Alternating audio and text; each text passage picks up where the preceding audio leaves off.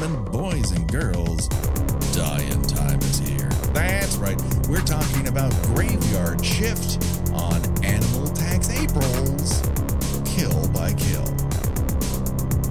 Well, greetings and salutations, Internet. It's your old pal, Patrick Hamilton, coming to you once again from the cotton mill hub of Maine. This is the Kill by Kill podcast, where we're dedicated to celebrating the least discussed component of any horror film, the characters. We're going to unpack all the goriest of details of 1990s Graveyard Shift in the hopes that a person you've hired to clean out the basement of your cotton factory, their death is just the beginning of the jokes we might make at their expense. And as always, there's only one person I trust that if I need a legion of Diet Pepsi cans to stop the hordes of rats from coming and eating me alive, she'll provide them to me in a brown paper bag. The one, the only, Gina Radcliffe. Hi.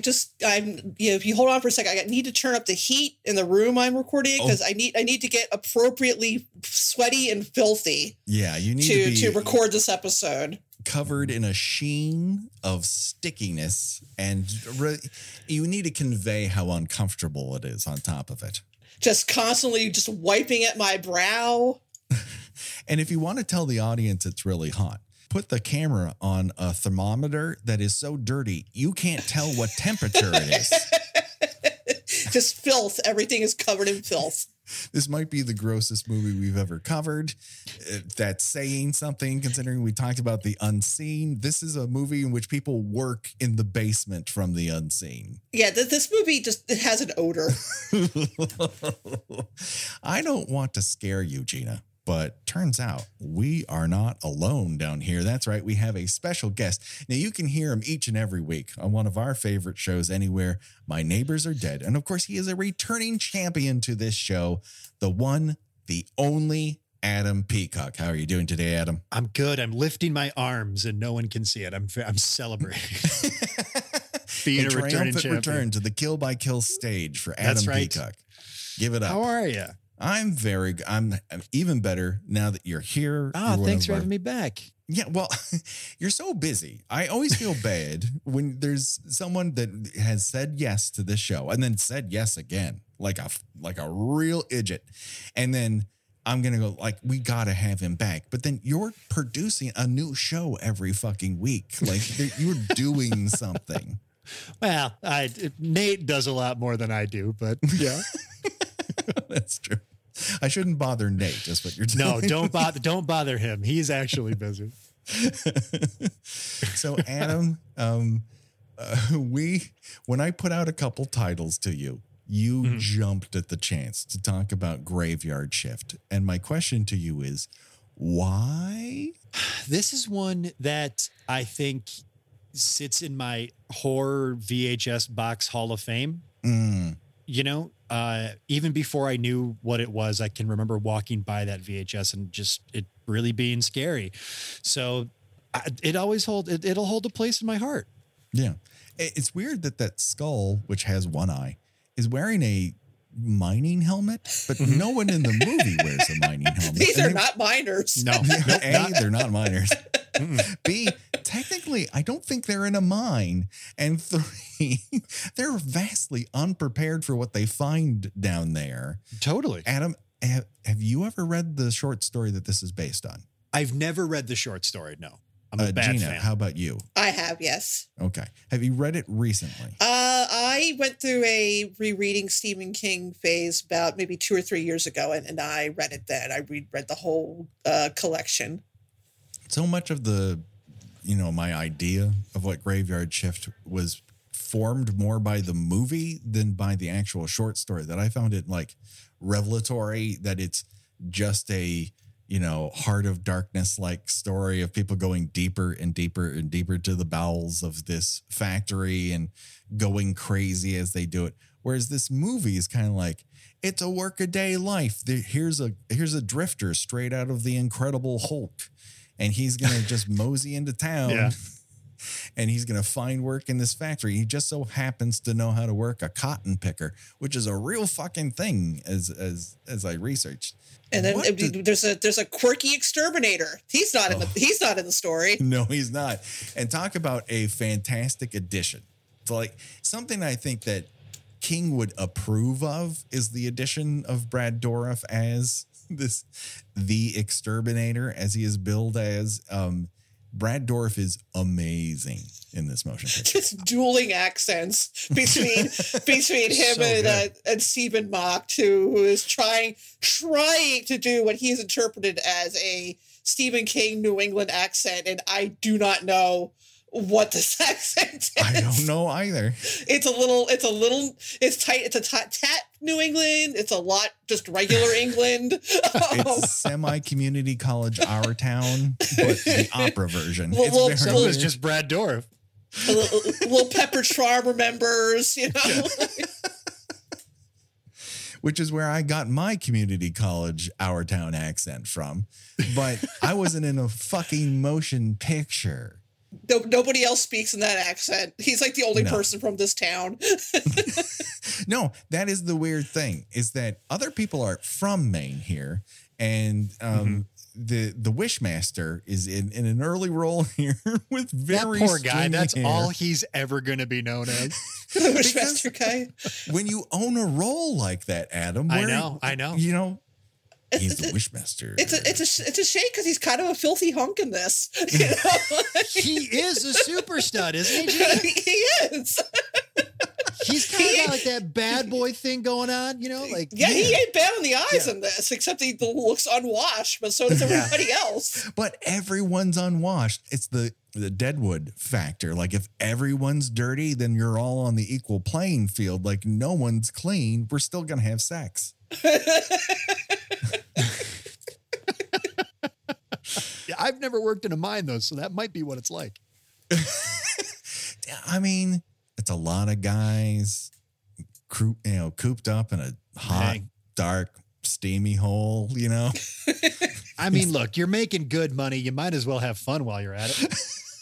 Adam, why didn't we come up with this riff when we were doing my episode on My Bloody Valentine? This seems like know.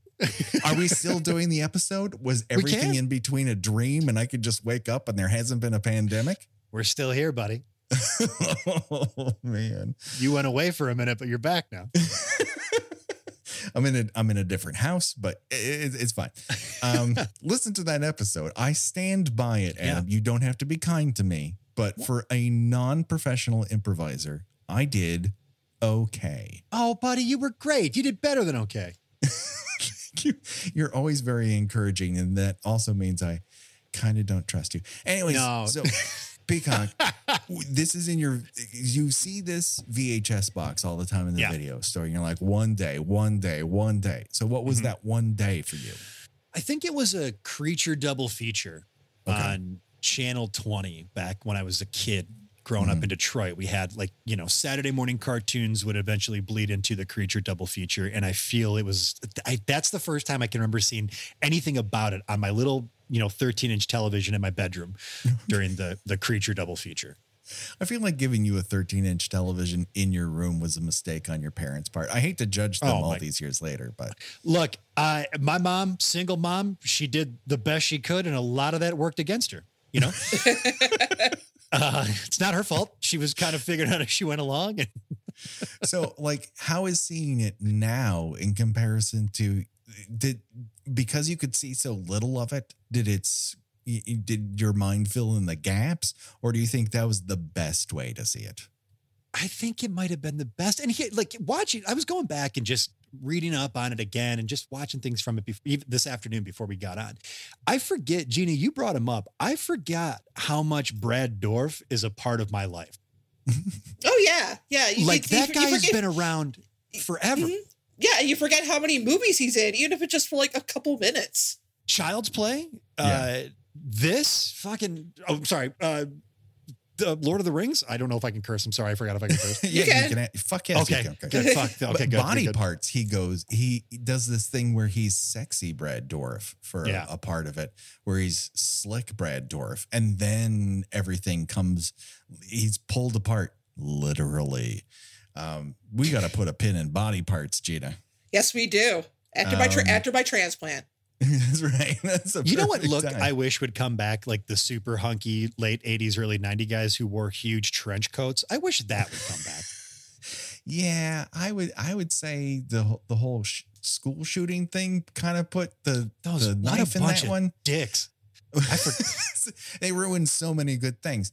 But this is a phenomenon that weirdly enough, Gina and I have talked about a lot because after you were on Commando, we covered Cobra, and everyone's kind of trying to do this sleazy 9.5 weeks thing where they wear this gigantic overcoat and you're like, oh my God, if I unwrapped him from that, he'd be so hot. Mm-hmm. But most of the time you're just watching a very skinny person run around in a giant trench coat. That's absolutely true. Can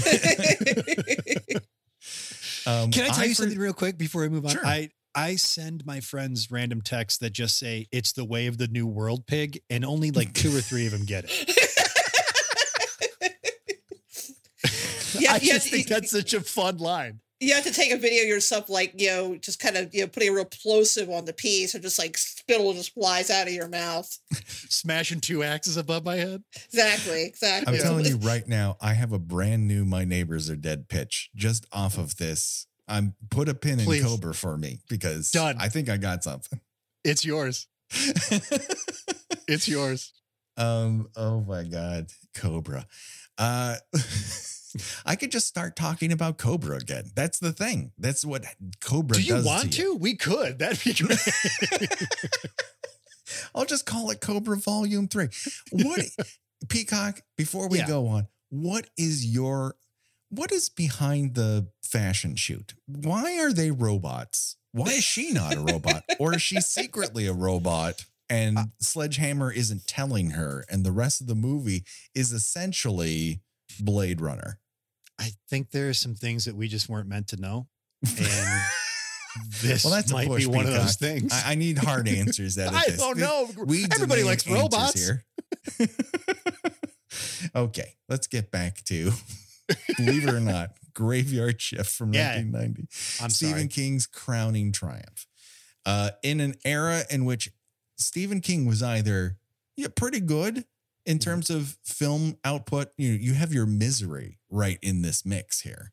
And then on the other side, you have Graveyard Shift, where they're trying to make a whole 90-minute movie out of what is 18 pages? It's barely 20 pages. It's a real Lawnmower Man sitch we have here. But Right. but at least you can kind of see the threads of the original story in this. They just added on an extra, half hour of plot having to do with, people having some vested interest in keeping this decaying textile factory open. Yeah, but not enough for the guy who owns the factory to beat a woman in broad daylight. He doesn't think that's going to. I don't think he's even the owner. I think he's like some middle management. Oh God, that makes it worse. He's not a good manager, was what it comes down to. I don't think he should be managing people. He doesn't have people skills. Yeah. Well, also his employees keep dying. Right. And generally this is, this looks bad on a business owner. But I don't think OSHA is a thing here. Well, if you slip them 2 hundos, then you get like a full extra 2 weeks to try to figure out a plan, I guess, is what it comes down to. Also, I have to address this, Patrick. You're continuously pronouncing the name of this movie wrong. Oh, Graveyard Shift. Graveyard Shift. Graveyard Shift. I love the remix. The end credits. Yes. Just bits of dialogue. The end credit song, which just takes snippets of the movie and does a Prince. I guess there's like, this is Graveyard Shift has its own bat dance. When it comes down to it. Someone, please, my God, my kingdom for this horse. You put a picture of Prince, and underneath it, it's the soundtrack to Graveyard Shift. Like, that's a fucking t-shirt. Music from and inspired by Graveyard Shift. Oh my God, Gina, that's really funny. I'm going to look up this soundtrack right now while we're talking. Oh my God. It's just And like it just repeatedly graveyard shift, and every once in a while you've got Brad Dourif go woo. Oh, great. hooting and hollering. He is the Prince of this song. And weirdly enough, he almost has Prince hair. Imagine the video where it's just like 6 guys dressed like Brad Dourif coming out to do a dance.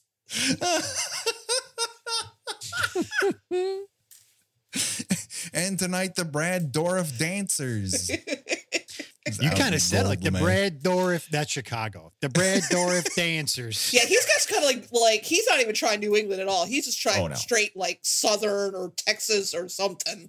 Yeah.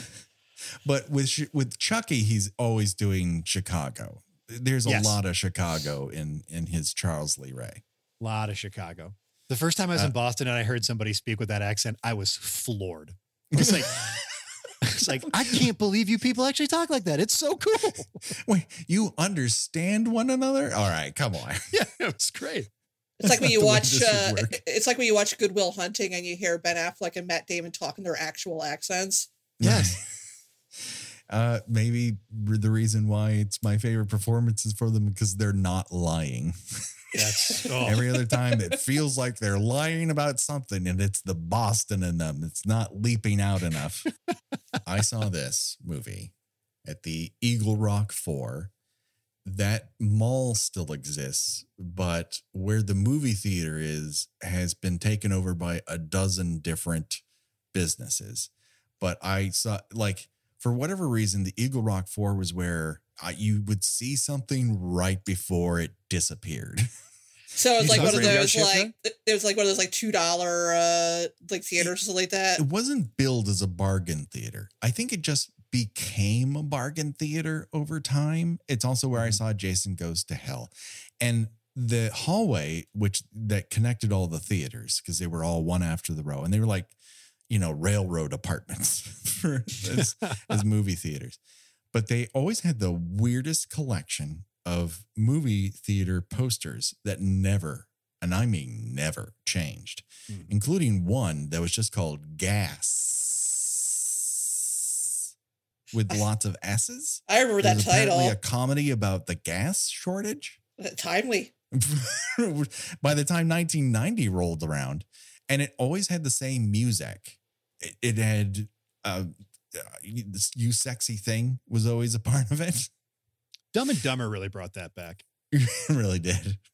But I was the one person in that theater, like, I'm completely familiar with this. I hear it when I go to the movies once a month at the Eagle Rock 4. And I had read the book, of course, in a tent in a storm at the Boy Scout Jamboree of 1985. Mm-hmm. Because every Boy Scout Jamboree, they always book it immediately when it's going to be a ton of rain showers. And then at least one kid gets struck by lightning. And At least one kid? At least. When I was there, 2 kids got struck by lightning. You were part of a bad troop, my friend.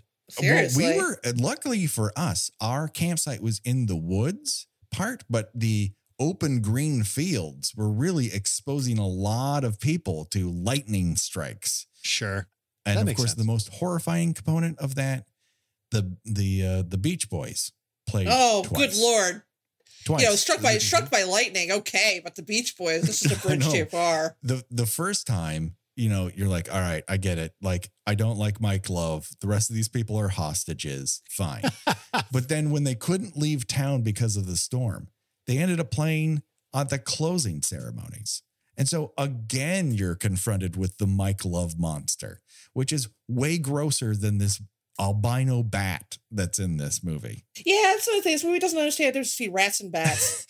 I guess this is a study of management styles. On one hand, you have Stephen Mock's character, who is very poor at managing people, motivating them, without using fear or sexual politics. Whereas our giant albino bat seems to really enjoy the company of these rats and lead them with aplomb. And they do exactly what he, quote unquote, tells them to do. Does he speak the same language as the rats? Well, it's just all kind of a general high-pitched squeaking, I guess. Yeah. So it's kind of like the difference between Peacock's Detroit, Michiganer accent and a Boston accent, but they're both speaking the same language. Yes, basically. Okay. See, we brought it back around. Got to. And we are introduced to this motion picture with a guy working in the bowels of this hot, dirty. He's so filthy. Everybody in this movie is just so filthy. There's stink lines coming off of them. Because they all work in dirty peanut central. Like nothing about this is clean. Yeah. It is gross as fuck. And this guy's left to his own devices. He gets a desk, by the way. What does he need a desk for? And he hauls over bags of cotton, piles it into this picking machine, which just picks at it. And then every 10 minutes he goes over and hits a button. I don't understand how it works, but he does. Good for him. Apparently, even though, this is a mill, like nobody knows how to work this thing, and it's considered, a very highly skilled job. It's highly skilled. You have your own desk, but you're also in the hottest place in the entire, facility. And he spies a rat on a chair and he's like, "Hey, how you doing?" And then the rat pees the amount of it, the size of a rat. Like how much pee is in one rat? It can't be much, right? That rat's definitely hit the Gatorade before he bothered him. Oh my God. And the opening credits of this, which I've always enjoyed, give the implication that maybe the rats haven't always lived in this factory, but have been pushed into the bowels of the factory by the river flooding, which has overcome the graveyard. And that's when my little brain started going, is the main bat actually kind of like a vampire who's frozen in one state? I think that would make this movie a little too interesting. Yeah. I mean, man, Stephen King does like himself some weird looking vampires, but in the book, is it also a bat? No, it's a giant rat. Right. And like the rats are all like mutated.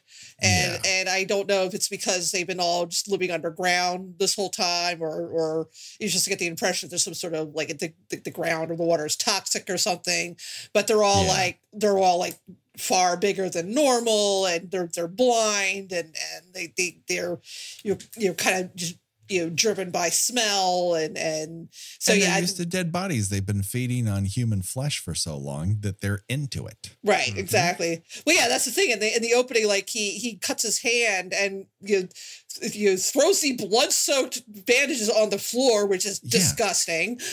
Like what the fuck? No wonder this place is so gross. Yeah. And then the rat's like, a little nipple, a little notch. Ooh. And he throws that rat into the cotton picker, which doesn't that ruin what you've been working on? Yeah, that's what I thought, Patrick. Like you're already working like everything. You're already fighting an uphill battle. Now you're going to do this?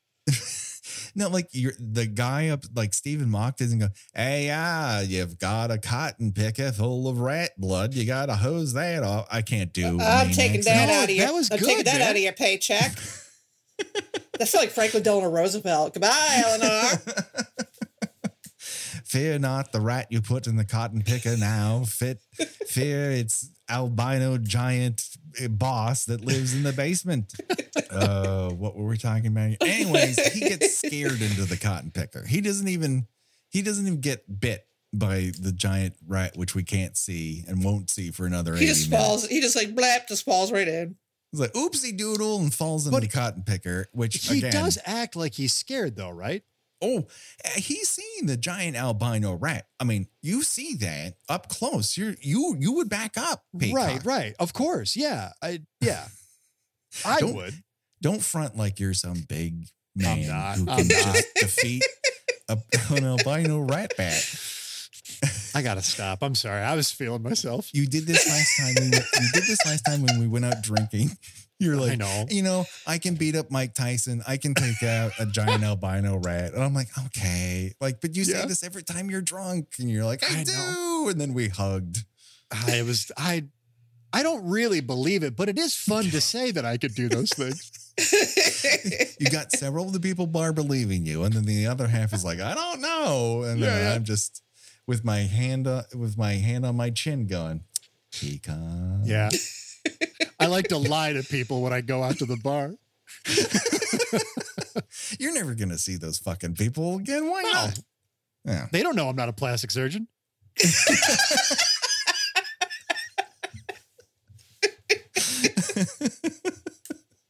And little do they know, it's because you take old Tupperware containers. You make sure that the other kinds of lids fit on top of them. That's what you call plastic surgery. Yeah. I mean, hey, look, none more righteous than the next. Am I right?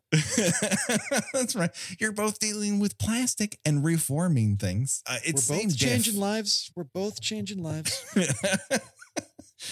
Into town wanders college boy. More like college man. He's 35. I mean, holy shit. I click on this guy's Wikipedia and it could not be shorter. He might as well have appeared in the background of a motion picture. But he really sells that college boy line. It really, really does. He wanders into town. He's just looking for work. He's straight out of The Fugitive by the looks of him. And he wanders into a restaurant, which is nearly as dirty as the cotton mill that everyone works I can't get over it. It's gross. This entire, it's just gross. they keep trying to shut down this factory. They should shut down the whole town. There's something wrong. They don't have running water or something. Or the only running water they have has gone through the graveyard. Yeah. They had a hard rain and the cemetery collapsed. Let's light the whole place on fire and just forget that it ever existed. You know, we complain about a lot of things that might be considered first world problems, but I think it rained too hard for the graveyard to handle is not amongst them. That is a serious problem. This restaurant, at one point later, because why talk about the plot? The plot is they all go in the basement, they find a giant rat bat. Up until that point, everything else is in flux. College man and one woman happen to be in there. And then the Wishmaster and his toady bring over to College Man a hamburger bun with a dead rat on it. Yeah, they just decide, like, as soon as this guy shows up, they're like, well, we hate him. Yeah, he is hateable. Let's put it this way. Well, that's fair. That's fair. He has a very punchable face. That being said, this restaurant is willing to risk it all for this hilarious joke that they have provided them with a hamburger bun. Not to mention lettuce, tomato, and onion on the side. Well, you got to have your fixins. I mean, Patrick, fixin' for a dead rat. Let's be fair, though, buddy. If any place is going to let you do that, it's this place. Like, they don't have to worry about the Better Business Bureau coming in, or because you just slip that guy a hundo and you're good to go. It's a lawless town we are in, my friend. Anything goes. The one girl in town, played by Kelly Wolf. Yeah, this is a weird casting because she's kind of like this, like, tough girl who, won't take any shit and can, do the same kind of work as the boys. She's got these tiny little pipe stem arms. Like, she lifts a box in one scene. Looks like the first time she's ever lifted a box. Yeah, it's very, very true. She looks like low res Marissa Tomei. Can I tell you what it says when I look her up on Wikipedia? Because you can't click on her name. So I clicked on the Graveyard Shift site. Sure. Kelly Wolf. Kelly J. Wolf is an American politician from the state of Alaska. He served in the Alaska House of Representatives from 2003 to 2005. It's not even the same person. Just like, Kelly Wolf? Sure, that'll work. Then Brad Dourif shows up and you're like, thank God I'm in good hands. And Brad Dourif does a couple things. He flushes out rats with a fire hose. Love to see it. Mm-hmm. Industry at work. Then College Man is in the basement And he just decides today's the day for a monologue. A monologue about his time in Nam. And don't get him wrong, he's not one of those Vietnam vets who just went crazy with a flamethrower in his hands. No. He's different, everyone. And so I miss back in Nam monologues. We don't get them anymore because a lot, it's at this point, a lot of people in Vietnam are getting on, if not passing away entirely. So you don't have these like rough and tough 45-year-old dudes, giving that stare off into the middle distance, or like the stern Martin Sheen talk. We don't get that anymore. No, we really don't. We deserve more of it. The only one I can really think of is that SNL sketch in which they were making puppets, and one of them was not a Vietnam veteran, but a veteran of Grenada. Oh, good times.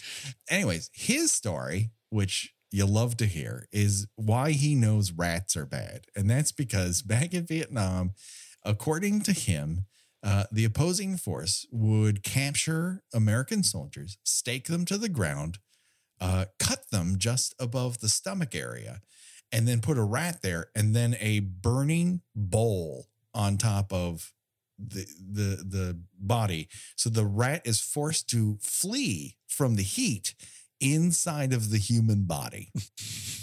Of course. Mm-hmm. That's a really elaborate torture plan. It's a lot to do. First off, I think it's well within the realm of possibility that they've got 4 stakes and some rope, because who doesn't? But then you gotta capture a rat. Then you gotta make sure it's a rat that doesn't love heat. So maybe there's some testing going on there. Then you gotta find a soldier whom you can overwhelm and tie to the ground. Then you got to get that bowl nice and hot. And that's a whole fucking afternoon. And what do you get out of it? Like a guy going, get this rat out of my body. Do you think at any time the person preparing this has the thought to themselves, this isn't worth it. I need to do something else with my day. This is way too much work. Yeah, this is too much. Listen, I could be doing so many other things with my time. Like, the Americans aren't going to last here. The French didn't. I'm just biding my time until they go. Why am I wasting an entire afternoon and evening putting rats inside guys? And they're clearly a creative, because look what they're doing. They could be focusing this energy towards art or music or anything. Unless he considers that art. And in which case, Yeah, that's true. Then we're all screwed. Coming soon to the Modern Art Museum near you. And so that's how he knows rats are bad. Not that they're just gross, filthy creatures who, in this case, are constantly eating the rotting corpses of dead bodies. I mean, that's really the least of their problems, honestly. They're also trapped in this factory, and they're not getting paid. Yeah, that's the real tragedy here. What do you pay rats in? I don't even know how you convert that into what do they, I don't know. What are their needs? Cheese? Little place to live? Yeah. Well, they definitely have the place to live, although they've recently had to relocate. Yeah. But here's a tricky question. The way rats are handled in this motion picture, do you feel like it wasn't good? You mean the treatment of the animals? Because I got a feeling rats were injured in the making. You mean like was the rat wrangler approved by the Humane Society or the ASPCA? I'm gonna guess no. No, I really don't think so. This movie came out in 1990? Absolutely. Yeah. There's a lot of shots of rats being flung and then being hit with fire hoses. Yeah. And you're like, yeah, you can do that with a doll. And I would rather that be the case. But sometimes there's just like rats on pieces of wood floating down a makeshift river. And you're like, that's not good. That's not good at all. Yeah. Well, the scene we were talking about where he gets scared into the cotton machine, he picks the rat up by the tail. And when I was watching that, I was like, leave it alone. It didn't do anything to you. Yeah. Don't fucking touch them. Yeah. Don't touch them. Yeah. They're gross. Like, you're just inviting to get sick.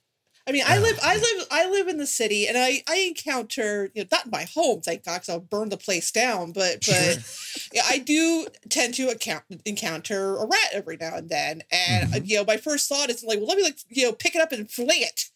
No, yeah. Usually I make a comically high pitched sound, and then run in the other direction.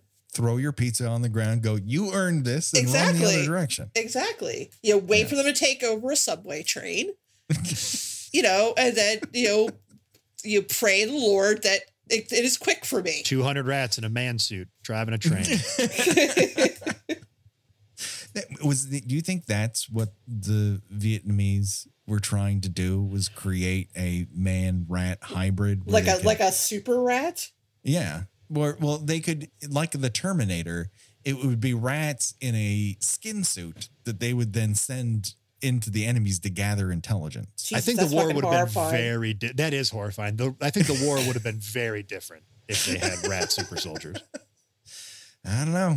No, could have changed everything. I mean, they couldn't train them properly because, when they couldn't completely blend in, because whenever they would, have their rations, they'd be like, just like, putting their hands up to their mouths, and everybody's like, whoa, that's weird. Well, we can take solace in the fact that there's some company in the middle America right now who's probably trying to develop that very same technology. Because they leave the bones alone. So they act as the muscles. You put enough rats in the head where they can act as the eyes and so forth. I don't know. This is a good plan. Okay, now we're getting a little bit of a Ratatouille thing. Yeah. Now, Peacock, have you watched the movie Deadly Eyes? No, I don't think so.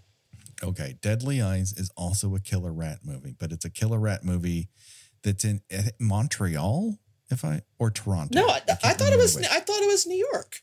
Or is it New York? Or it's supposed to be New York, I think. Yeah, it could be trying to be the other. Because the big showpiece at the end of the movie is when they take over a subway train. Right. And you know what? I can't watch that because that movie is fucking horrifying. They eat a baby. What? This sounds cool as hell.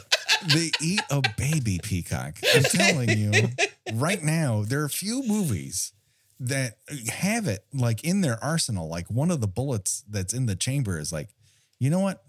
I think these killer rats got to eat a baby at some point in this movie. And everyone behind the camera is like, you're right. Get us a baby. Well, because there's always that urban legend about like, someone in New York waking up in the middle of the night and like a rat just sitting on their baby's chest. Right. So let's take this one step further. Let's have it eat the fucking baby. Yeah. Just keel him over in his seat and eat him whole. Yeah, I guess it's irradiated corn is what sets them off. And then they grow large. And because they can't obviously use real rats, they put Dachshund dogs in rat costumes. And they run around. And it goes from like, oh, that's gross to adorable. Wow. Because the rats are not moving like rats. They're moving like tiny dogs. And then they attack an entire subway train. Because I very much remember the ending because it's like the train pulls into the station and there's like nobody on it. And all of a sudden it's like blood-soaked rat clings to the window and then roll credits. Oh my God. The Blu-ray of this is $184.99. I'll let you borrow mine. Do you have one? I want to watch it. Oh, of course I have one. Peacock, I have a problem. I have a serious problem. Yeah, I need to borrow this, Patrick. You can come down. I'll project it on the big screen. That would be awesome. Be the second time I projected Deadly Eyes on a big screen. Wow. What were we talking about again? Graveyard Shift. Graveyard. As great as that monologue is, perhaps my favorite part that Beto, as Gina and I have started to coin him in our chats, is the moment where he's talking to Steve Mock, and at the first part of the scene, he puts his feet up on the desk and he's just wearing socks. Mm-hmm. And towards the end of the meeting, he puts his feet back up and he's got boots on. And I believed it.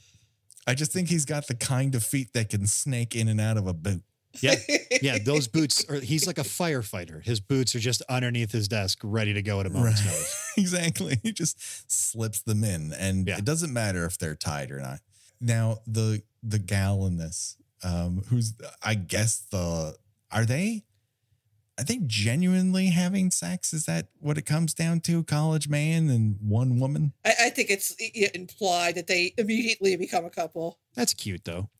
Yeah. I love I feel like this is kind of a little gag because he like asks her if she's from that town. She's like, "Oh no, I'm from Castle Rock." which is like, yeah, I mean, Castle Rock's a shithole. That's the whole point of it, you know? It's like saying, "Oh no, I'm from Derry." Listen, 26 years out of every 3 decades. Great. Then you get a bit of a rough patch where children start to die. Sometimes their arms ripped off, and you just have to look the other way because it's so great. The other 26 years. It seems like a lot of people in Derry were having a good time. I don't know what these 7 kids were bitching about, but that town square looks nice where the Paul Bunyan comes to life. That was fun. That looked like a nice place. It's a wonderful green space. Yeah. It's lined with trees. They've got a nice movie theater. It's got some killer video games. They play Dream Master. The pharmacy and the Tim Curry one looked very nice. Nice place you'd like to shop.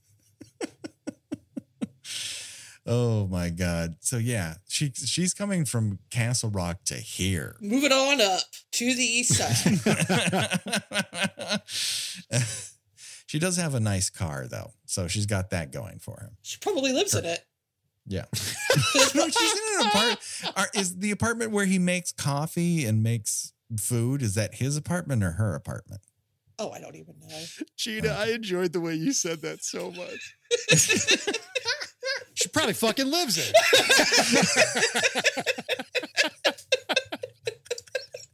I mean, it's cleaner than any other place in that godforsaken town. Yes, there's nowhere bad to live in this town. If you're not living below the cotton, factory. It is all the wrong side of the tracks. Totally. It's surrounded by bad tracks. Yeah. Like the train just goes in a circle around this one fucking town. It's a Christmas tree train. Around Deadly Rat Schittsburg.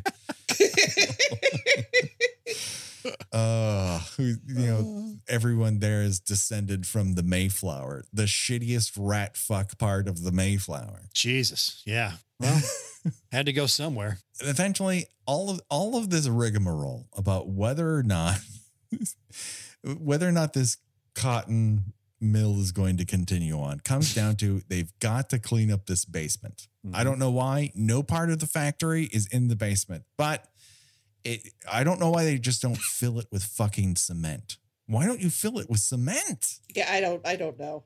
You're asking a lot of weird questions. Yeah, I don't know. Like, I don't know what like the goal, the ultimate goal is. I don't know how this mill affords to manages to stay open because they are constantly cleaning it. They're never actually producing anything. Yeah. No. Patrick, the way you asked that, it was as if Gene and I worked there, and we both answered you like, "What do you want us to do, man?" Exactly. Come on, I need answers. Yeah, we don't want to work here either. Are you OSHA? I'm sorry, I don't have to answer your question, sir. Because if you are OSHA, you should have shut this shit down years ago. Yeah, I mean, I'm glad $200 is all it took for you to, send us back into this garbage. $200. Listen, my rat babies need shoes too. OSHA doesn't pay me that well. And if someone's about to slip them to me, I'm going to take those $200 and the hundo from the restaurant. My friend Gina has 6 fingers and she started the day with 5. You get the hell out of here, OSHA. A lady who has been, who has a case for sexual harassment. This is terrible what has happened to her. But in the middle of the night, she decides to, quote unquote, sneak in with a flashlight, make a whole bunch of fucking noise, break into a desk, find this one file that says, this place is a shithole and they're not doing anything about it. And she's like, gotcha, suckers. Yeah. And then she tries to leave and she's like, oh, there's a line of rats. Can't go that way. And falls down the stairs backwards. That's brutal. Butt over tea kettle.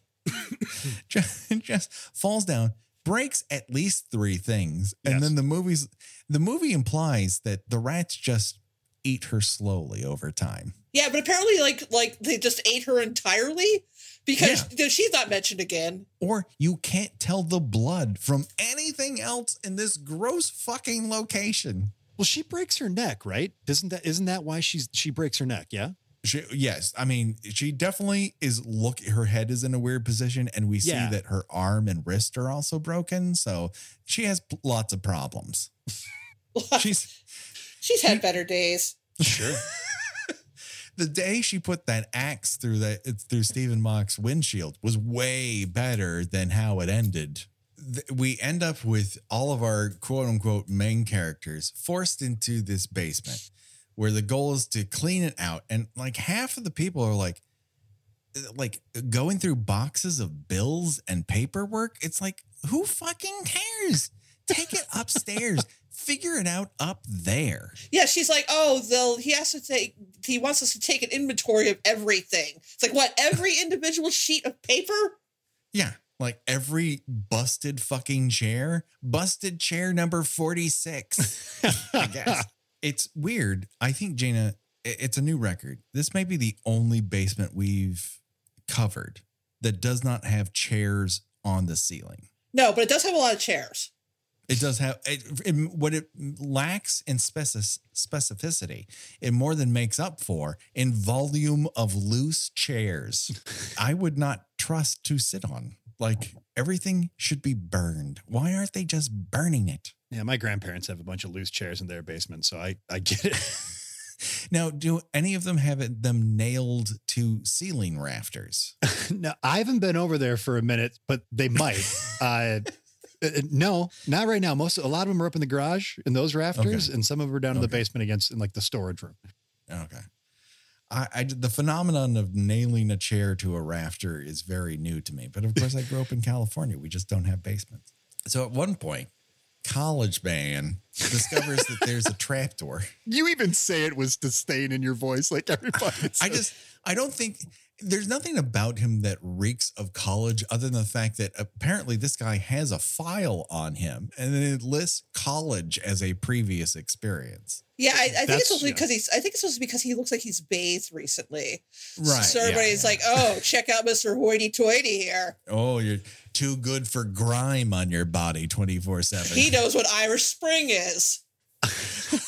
Oh, you don't smell like cotton, rats, and dirt? Ooh. Your shirt isn't stuck to your body? Well, check out Mr. Fancy Pants That is here. such a Midwest thing, guys, of like somebody who's just trying to do a little better. And you're like, look at you piece of shit. You think you're better than me? Fuck you. Well, I mean, this movie has so many things that are just baked into the cake of Stephen King. And one of them is that idea that I went to college and I studied to do something, and then I ended up being the janitor in a high school, and everyone looked at me like, fucking loser. Fucking, you're the worst.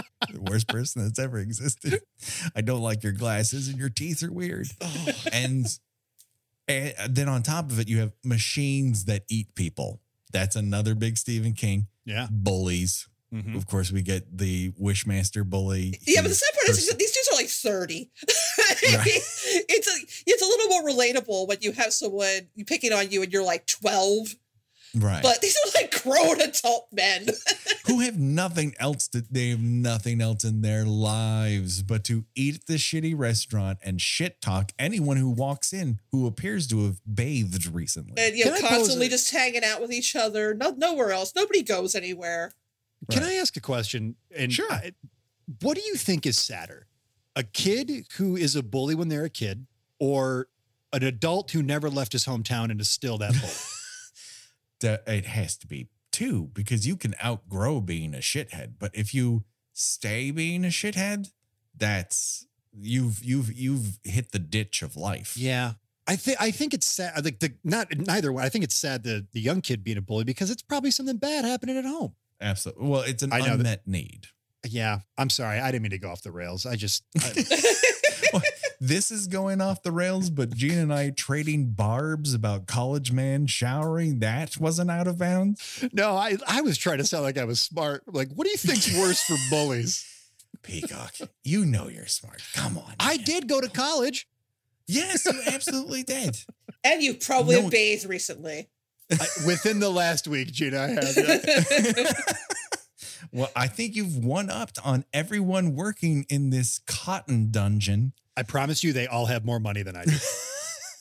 Well, their rent is like a shiny nickel, and you live in Los Angeles. That's true. I hate to blow up your spot. You live in Los Angeles. When I go home, I act like I'm a millionaire because a can of pop doesn't cost $50. And so they find this trapdoor, and for whatever reason, the college man is like, this is where your rat problem is stemming from. We just need to go down there and ... He doesn't even have to finish that ludicrous fucking thought, because already Stephen Mock is like, yeah, we need to go down there. I need to go crazy. I need to put dirt on my face. I need to go bug nuts, and it's all gonna happen now. Everyone come with me. Mm-hmm. And then the one girl's like, I'm definitely going down there. Why? With No one has asked you to do it. my tiny pipe cleaner arms. I need to get in there, and immediately get separated from the group. And so you have two groups who are just really in a bad situation. We got college man and one girl, and they're going through flooded tunnels using a coffin as a guide, everyone. And then I'm like, I don't know. Is this movie ludicrous enough? Like, there's plenty of fun things about it. And it's not particularly well made, but it's almost competent. And then, for reasons, the coffin that they're using splits open and the skeleton screams. And I'm like, I love it. I love it. back in. Yeah. You won me over. Yeah. If you make a skeleton scream, that's scary. great. Okay? It's perfect. No notes. The other thing that the movie does randomly when things get scary is that there's a Casio trumpet that plays. And there's nothing more mournful than a Casio trumpet. Just all of a sudden in this bombastic horror, score, there's a Yeah. like, what the fuck is happening here? Did a jazz trio land in the middle of the recording session? Why I is there know. a fucking trumpet? I know every generation says this, but our childhoods were the best.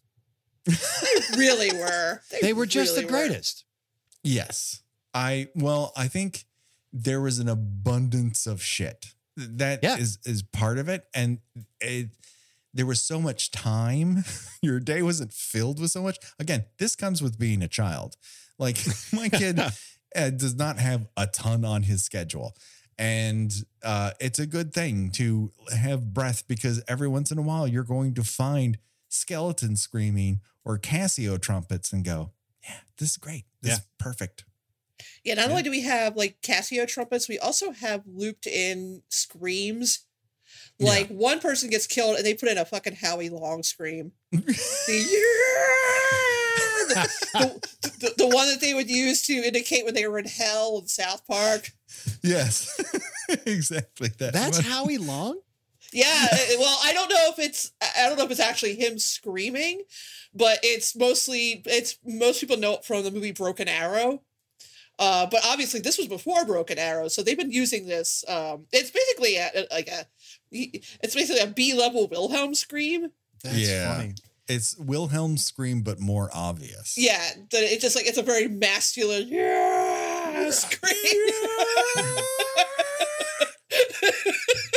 Yeah. Broken Arrow, great movie. Yeah, Broken. yeah. So many terrible haircuts in that. So good. It's just wonderful crap. That's the thing. Like, we don't appreciate crap as much. No, it's I blame the discourse, because you can't simply say this not very good movie was still entertaining. Yeah. Like it has to be either the best movie ever or the worst movie ever. Yeah. And then you have to take culture. Yeah, you have to threaten to kill the people who made it if you don't like it. It's only rational, Peacock. Yeah. I came here to enjoy myself. And if you don't entertain me, I have to threaten you with bodily harm. That's what it comes down to. That's the bargain we all made. Remember how in Broken Arrow, like it had that weird kind of dreamy score that didn't go with like the rest of the accent? I loved it. I just like, this is so fucking weird. This is great. My buddy had the soundtrack, and we would play pool at his house on Thursday nights, and I would listen to it over and over. It's like the music you play like when you met the love of your life for the first time. Yes. it's like this guy's just launching missiles at people.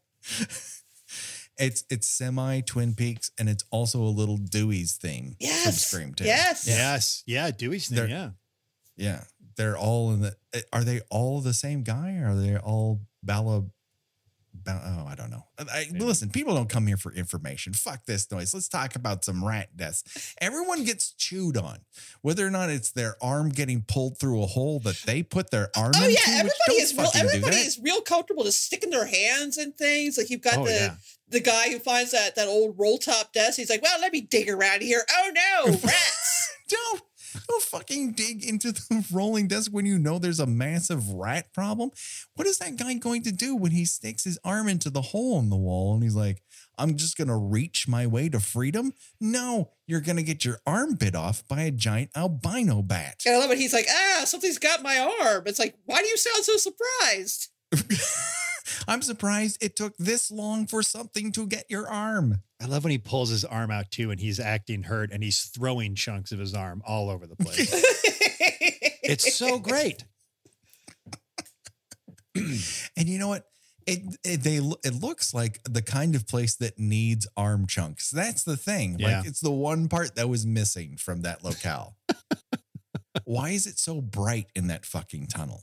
Is the other part. Is there a train on the other end waiting to come through when they're done? There's always one giant fucking light, no matter where they are, that's beaming from the other direction. That's an OSHA regulation. It's the only thing the OSHA guy got right. Could be a guy we never see who's been holding the light this whole time. At least when they make it to the bone pit. And yes, everybody, there's a giant fucking bone pit in this that is a matte painting. And you're like, bravo. Fucking awesome. It's fake as fuck.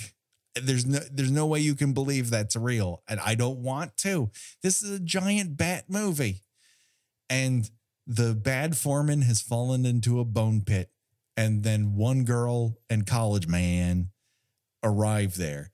And they're crawling over what they don't know that he's at the bottom of the bone pit. And he grunts. And they're immediately like, well, we got to get him out of here. No, you don't. You do not.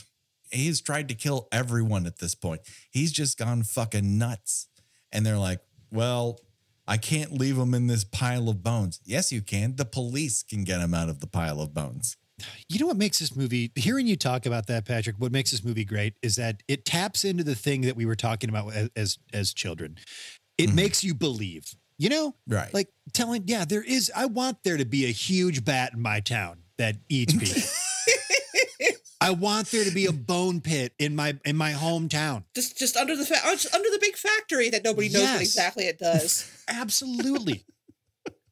Now you're from Detroit though. Like, do we know for sure there are giant factories that aren't doing anything? Do we know there aren't bone pits and a giant albino bat also there? So just so I'm not spreading falsehoods. I'm from just outside of Detroit, and we did have a backyard, like a field back where I grew up, and the kids called it the humps because there was a hill in there, and there was like a carpet and some seating areas, and that's where we were told the devil worshippers went. I had devil worshippers in my town too. Did you really, Gina? And I did. Was it like my hometown where it was just teenagers who wanted a place to drink and smoke and do like hand stuff? It was exactly that. It was exactly that. Yeah. Sometimes I draw a pentagram, like just to make it a little extra scary. Sure. Right. Yeah. Because they listen to whatever. They listen to a Slayer record. Exactly. Yeah. Oh my God. See, the closest I came to was that there was a big house at the end of my street that was literally like perched on a hilltop that was of the style of a castle. And it was used in a couple movies. Most of them, I'm sorry, check that. All of them were porn. And it was like a castle, and that's where people said the devil worshippers were. But in reality, it was just people making porn. Man, devil worshippers get a bad name. They get a bad rap because they're Really? not doing bad stuff. Like all the stuff they're that certainly not yeah. taking over the humps No. as their. they're not making pornos in a weird. Well, they might be making pornos in a weird. Yeah, but they they're, might be, yeah. that's not a bad thing if it's all consensual. Now, Gina, isn't there that one place where the son of Sam apparently went to that's like an old house that people use the basement as like. Are you talking devil about that? Are you worship, talking but about that Netflix thing? That's Yeah. yeah. I mean, I don't believe that, but they're I mean, supposedly, yeah. Sure. I have a feeling. I have a feeling in New York City though, like your devil worshippers are like more of an upper class kind of, True. like the yeah, they're not Castamets. slamming You know, I mean, Right. they're living in those high end co-ops. Did I tell you guys about that Dahmer bar in Chicago that I lived by? Well, no.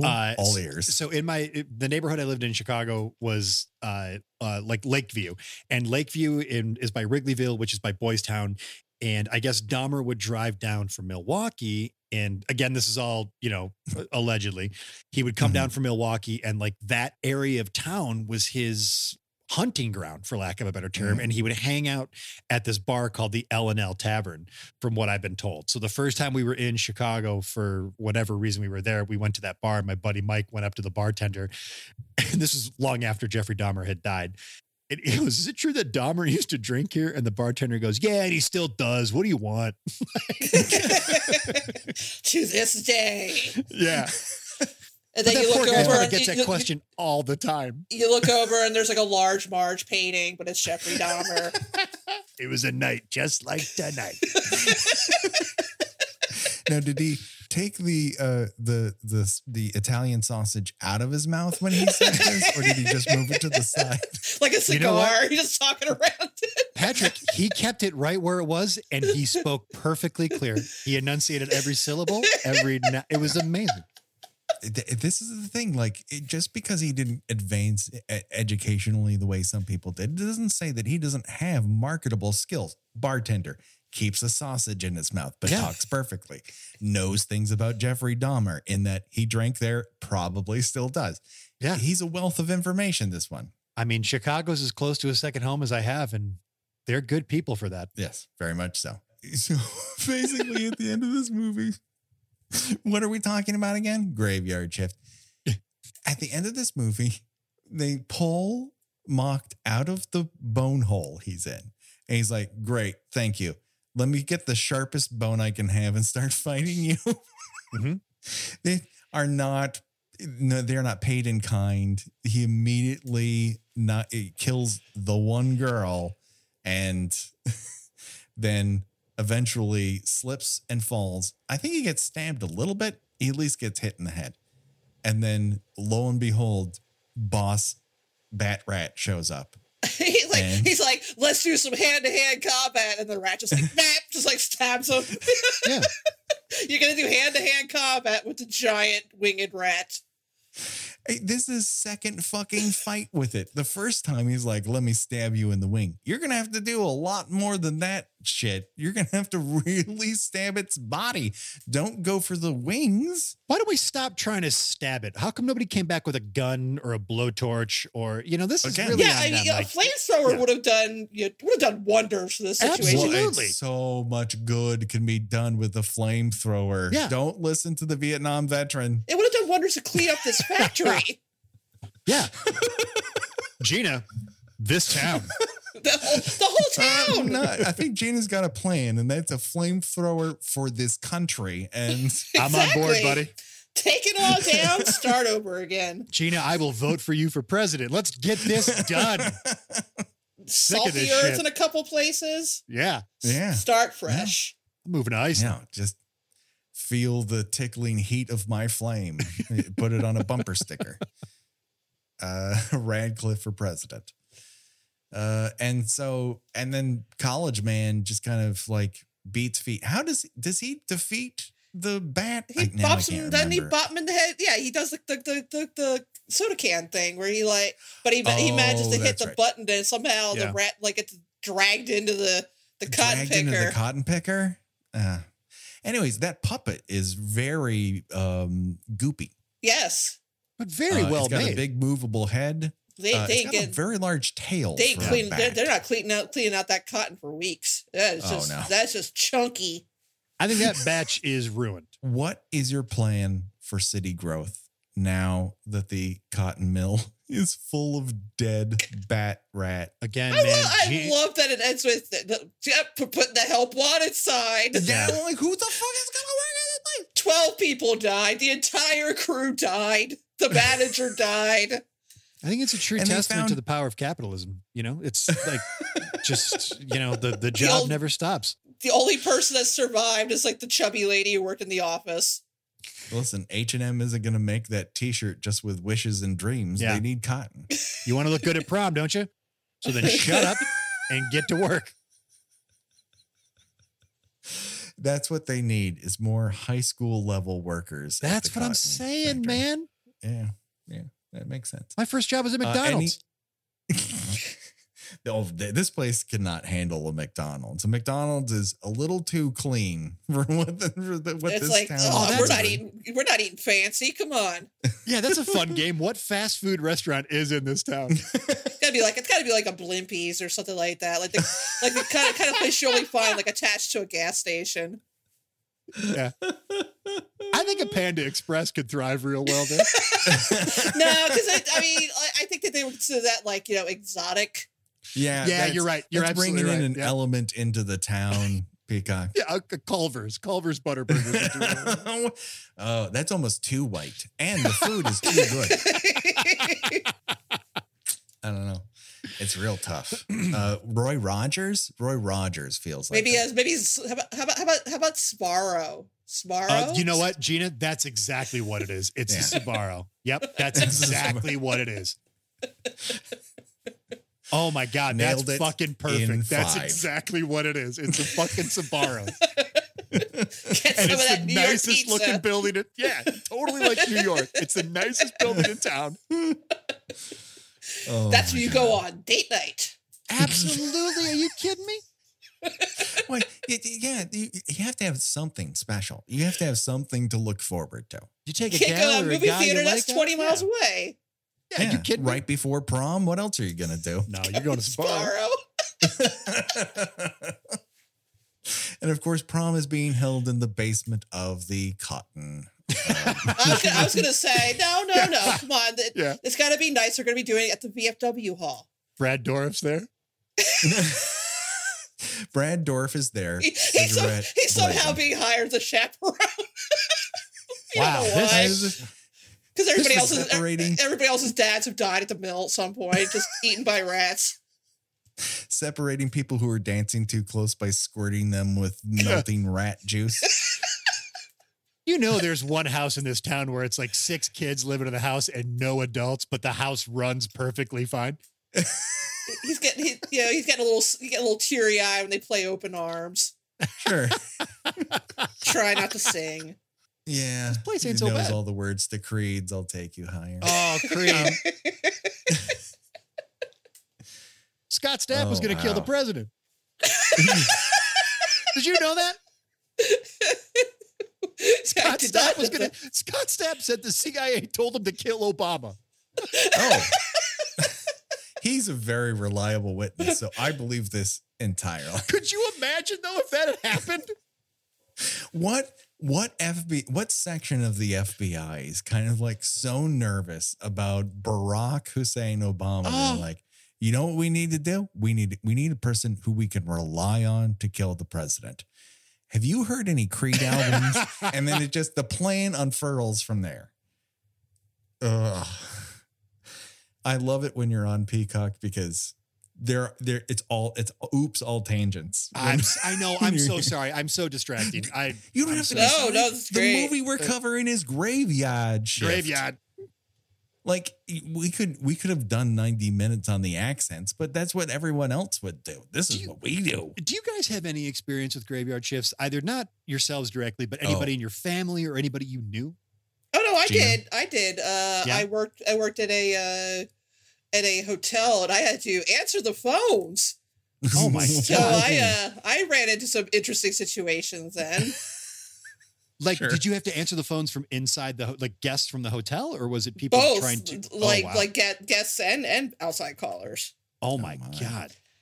Yeah, that's dangerous. Yes, yeah. That Do was not that was like- an interesting experience. My night shift was I worked overnight at Universal Studios Hollywood. Wait, there I was an helped- overnight? there was for this.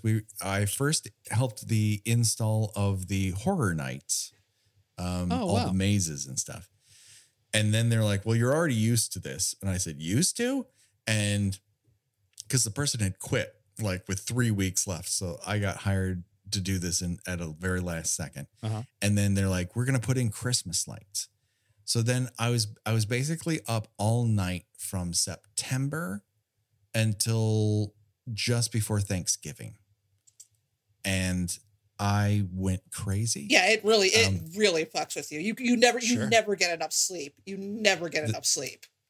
Have I told the Psycho House story on here? No. No, what's that? Okay.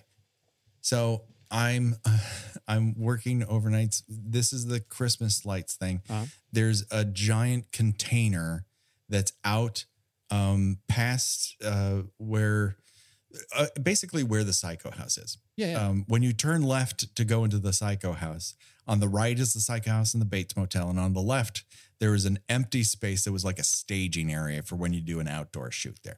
This is kind of very different now that there's the set from War of the Worlds out there and everything. But I'm told to go out there and grab this one box because it has all of these extension cords that are special outdoor extension cords. And they forgot this one box. Can you go out and grab it? So I go out in a golf cart, I grab it, and I go out towards the Bates Motel, and I'm about to turn right to go back onto the tram path. And I look up, and I know the back lot. I've been there many times. I was a studio guide. I know exactly what's in the back lot. I look up, and as I'm continually driving, I see something pass in Mother's window. And when I tell you my bones jumped out of my fucking mouth, What was it? Did you find out what it was? it was the light. It was the fucking light pole that's out there. Oh my God. And because I was moving, nothing in the window moved. I was moving. But for that second, I Fuck that. fucking lost my goddamn mind. Sure. Do they leave a And- ghost light on for that place at night? Well, there is one giant light pole that's out there. And then the actual, at that point, there were two Psycho houses. There was the original, and then the fucking remake was built out there as well. Wow. And so I just, oh my God, I screamed so loud. I'm sure neighbors heard me. Yeah. Oh, that's nuts to that. Was it So comically that- was it comically girlish scream? I hope it was. Oh, I don't know. I did it with my full chest. I'll tell you that. Right Oh, so in your head you sound like Howie Long. Oh,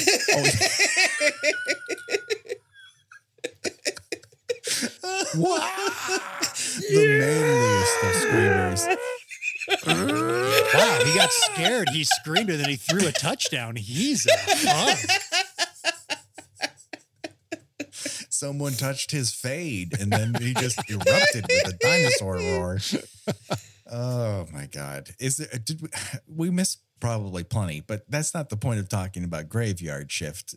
Let's play everyone's favorite game show, Choose Your Own Death Venture, and that's where we decide of the many deaths portrayed in this motion picture. Believe it or not, which one would you choose and why? A lot of them involved getting eaten, so buckle up. You start with pushed into a cotton picker, or the one rat death I'm going to include is melted with acid. Oh. Then you have devoured by a giant bat,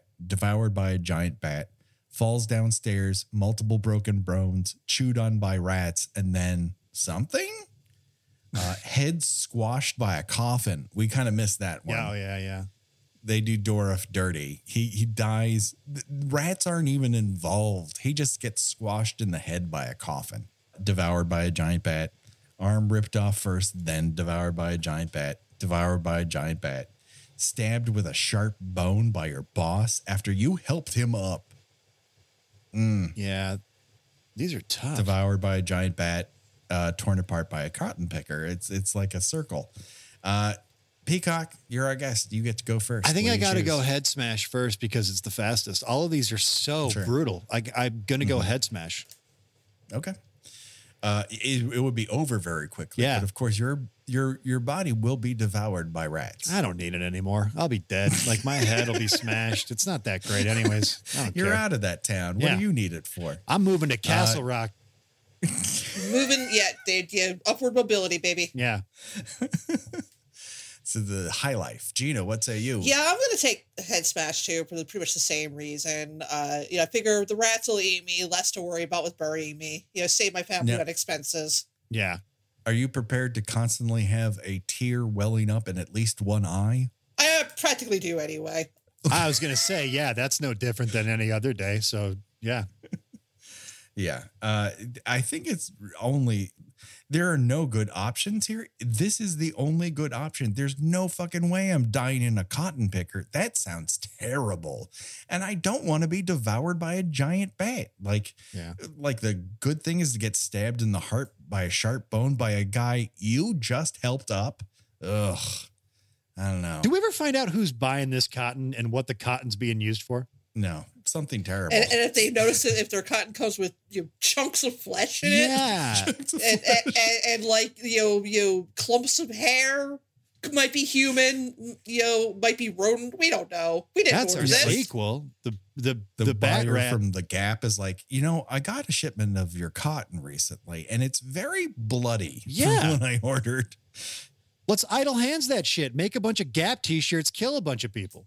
There you go. Now we're back to slacks. Yeah. That just about does it.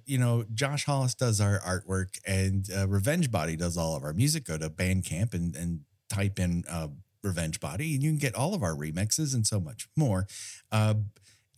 Listen, Peacock, you got a show. Tell people where it's at and how they can listen to it. What's going on? Get the show My Neighbors Are Dead wherever you get your podcasts. We do we're once a week meeting tertiary characters from all your favorite horror films, and we're talking to them. So you can get it wherever you get your podcasts.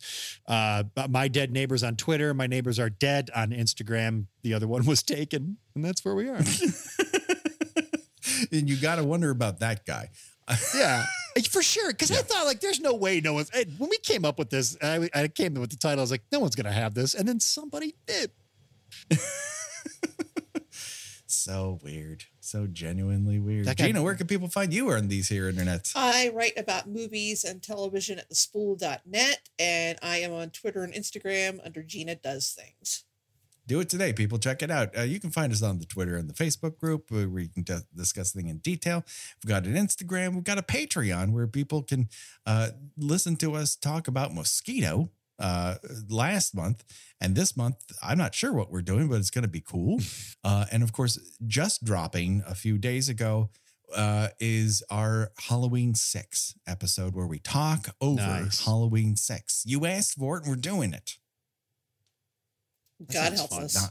It's actually turning out to be a lot more fun than we anticipated. Even we're already at the point where they're not very good. But it's turning out to be a lot of fun to talk about them.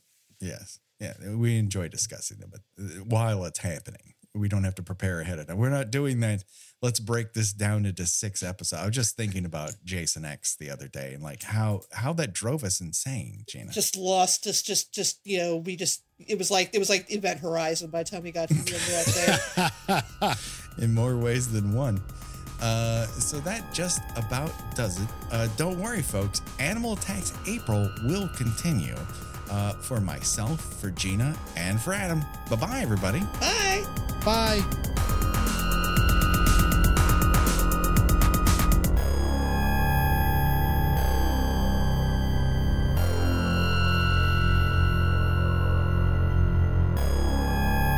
I told you I was loopy. No, this is good. I can keep up with you, damn it. Yeah, you can. Yeah, don't let anybody ever tell you you can't.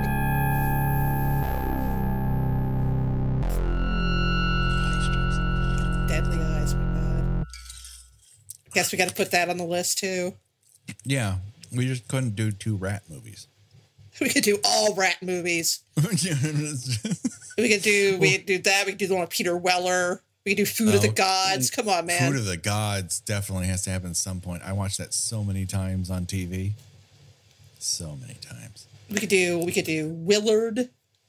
Right. Either the original or Crispin Glover and his cheekbones. And then there's Ben, but that's also kind of Willard. Yes. That's just Willard too. Right. So if we found an April that had just 4 Fridays, we could probably go Rat Fest. Oops, all rats. Yes, oops, all rats. I'm so sorry, guys. I heard all that. That's very funny. Well, that's what we're calling it then. Oh, that's great. Oh my God. I'm so sorry.